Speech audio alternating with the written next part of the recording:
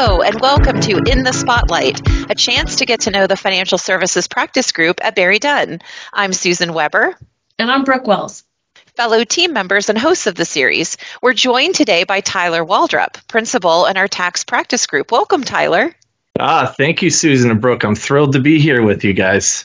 Well, we are so happy to have you. I've been told by other members of your team that you have been dubbed Mr. Manchester. So I cannot wait to hear the story behind that one.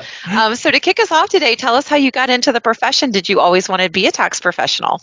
Yeah, sure. So let me just give you a little bit of my background, right? So I am a principal in BerryDunn's tax practice group, and I work out of our Manchester, New Hampshire office. That's why I'm Mr. Manchester. And I've been with the firm since January of 2008 when I was hired as a tax intern during my senior year of college, and I've been here ever since. So coming up on 15 years. I am a lifelong resident of Manchester, and I like to joke that you can really see my entire life from our office space. You know, out one window, and maybe with some high-powered binoculars, you can see the house I grew up in. Out another window, you can see my high school that I graduated from, and out the other window, you can see the college where I got my undergrad degree from. But don't let that fool you. I'm not afraid to leave Manchester, and I do frequently. And so how did I get into accounting? You know, I'm sure if I told you that ever since I was a kid, I had always dreamed of being a tax accountant, you'd probably question my sanity. So I won't lie.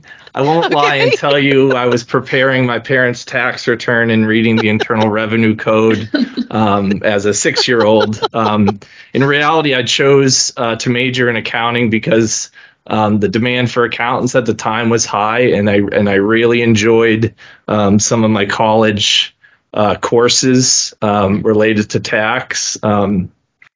Quick funny story. I when I interviewed for my internship, our very own Rob Smalley was the first gentleman I interviewed with, and I was almost late for my interview because I got pulled over by campus security as I was parking in a faculty spot to get my suit on to prepare for the interview.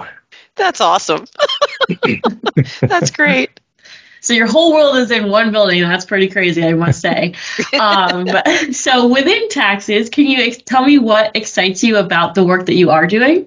Yeah, so from a personal point of view, you know, a career in tax really affords me with the opportunity to learn something new every day. And that's true. Every day I'm learning something new, you know, something I didn't know before. Tax law is constantly changing to match the political and economic landscapes. And as a tax practitioner, it's my responsibility to adapt with it and keep up with those changes. And then from like an outward client service perspective, tax is often seen as a scary topic for our clients and make our clients kind of uncomfortable.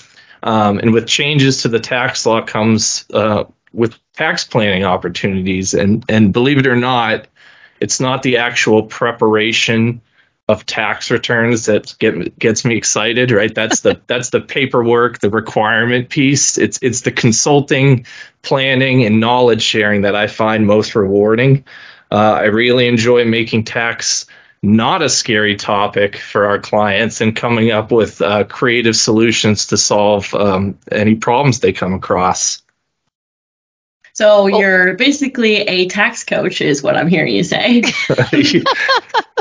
You could say that. Perfect. So on that line, is there any other podcasts or articles that you could tell us more about that's for your tax clients?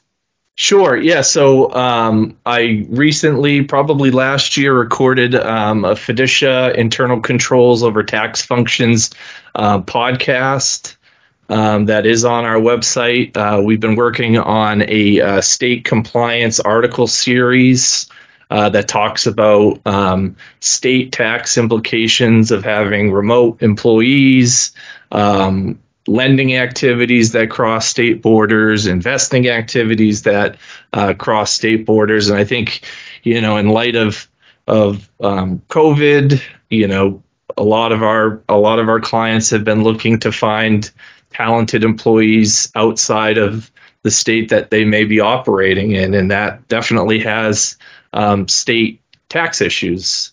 So that this should be a very informative series addressing the issues. That's awesome. I just have to say the thing that, as you were talking, it just struck me that the thing that excites you most about taxes is the thing that makes me intimidated about taxes. The fact that they're constantly changing. So I love this concept of you being a tax coach. I just love that because sign me up for sure. Yeah, So and thinking, Susan, I'm a big soccer guy. I've been playing soccer since I was 5 years old. I played in high school and college, and I still play in a men's league.